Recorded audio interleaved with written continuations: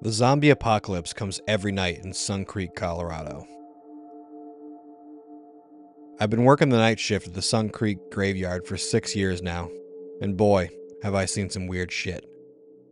My name is Andrew J., but most people call me AJ, to simplify it. I've lived in Suncreek, Colorado for my whole life, worked in the graveyard for 14 years, and slowly started to work on the night shift in 2013. Before I started working the night shift, Suncreek seemed like a strange place, with the unspoken rule that came with living there. Don't be outside after 10 p.m. Close your windows between 5 and 6 p.m.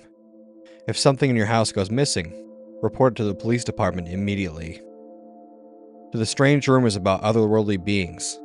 Now, these seem like fairly normal, albeit random, rules for the neighborhood, which have had many logical explanations. Then I began working the night shift. Before I start telling you about my job, I feel like I should give you some background knowledge to Suncreek first.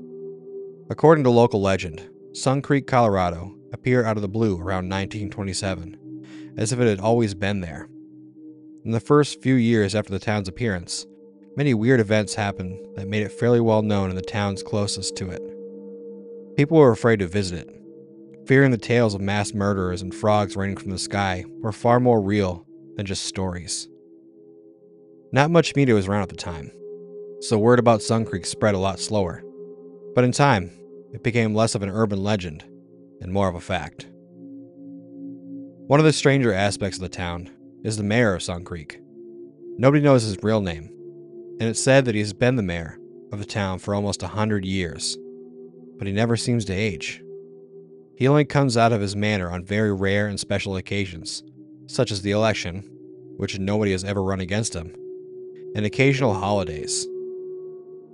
The strange part about him is the fact that, while you're only able to look at him, you can't really see him. You can tell vaguely what he looks like, but you can't ever focus on him directly. Now, I haven't seen or met the mayor personally, but I've heard a lot about him from my neighbor, Jack Eden. Jack is the very definition of conspiracy nut. He will randomly go on ranting about how demons are controlling everyone's minds, or he'll claim to have found a list of rules that have been followed down to the dot, but when questioned about, he miraculously can't find them anywhere. He might be a little weird, and possibly crazy, but he's a fun person to be around, so I ignored it at first. Now, after I started working in the graveyard, I believe every word he says. In my time that I worked the day shift, it was about as ordinary as you could expect for a graveyard. A person would die, I'd dig a hole, and the service would happen an hour or two later. I got paid fairly well doing this, and I had enough to keep a steady, happy life in Suncreek. Every once in a while, weird things would happen, but they were usually passed off by me as a sense of deja vu, such as a hole being dug up despite having buried someone there the day before, or a strange row of graves that all had the same name despite having different death dates. The real problem started for me once I began working the night shift.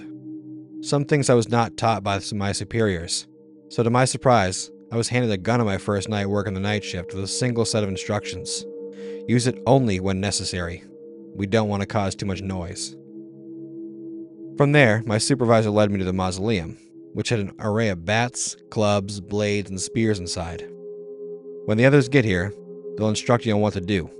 Until then, I'd suggest not eating anything you don't want to have come back up. Not long after he left, 3 more people came into the mausoleum right before midnight. "Is this the new guy?" one of them said, receiving a nod from the others. The one who I recognized as Samuel, a person who had been promoted the year before I had, spoke up. "At precisely midnight tonight, you're going to witness something you cannot discuss with anybody else." He gestured to the assortment of weapons. "Arm yourself with one of these, and be prepared for what you see at midnight." Roughly 3 minutes later, I heard a low buzzing sound. The 2 others, who had been introduced themselves as Ron and Alice, gripped their weapons tightly. "When they start coming, they should be relatively easy to kill. Just make sure none of them get to the front gate." I was instructed by Ron. "The dead rise here every night, and every night we kill them again without fail." The 3 of them grinned with a dumbfounded confusion as a cracking noise was heard from deep inside the tunnels of the mausoleum. "Here they come," Samuel said, giving me a thumbs up. "Just don't freak out." That night was possibly the worst night of my life. The creatures resembling neighbors I had once known and people I had never met kept coming until the buzzing noise stopped at around 5:30 in the morning. Despite how disturbing my first night was, the pay was good, and it wasn't terrible work. So for the past 6 years, I've been working night after night, handling these creatures along with an ever-changing crew. Not many people stick around very long, and of the 3 people that were there when I joined, only Ron has stuck around. I guess the reason why I'm writing all this down is that I'm scared. For the past 6 years, it's been the same thing every night, without fail. For the past few weeks, however, things have changed. The creatures are acting smarter and more aggressive. I've seen creatures with slight mutations that make them harder to kill. I even saw a creature that appeared to be made up of several dozen children. That creature I hacked to bits until it was nothing more than a bloody pulp. Something has happened though, and I don't know what it is yet.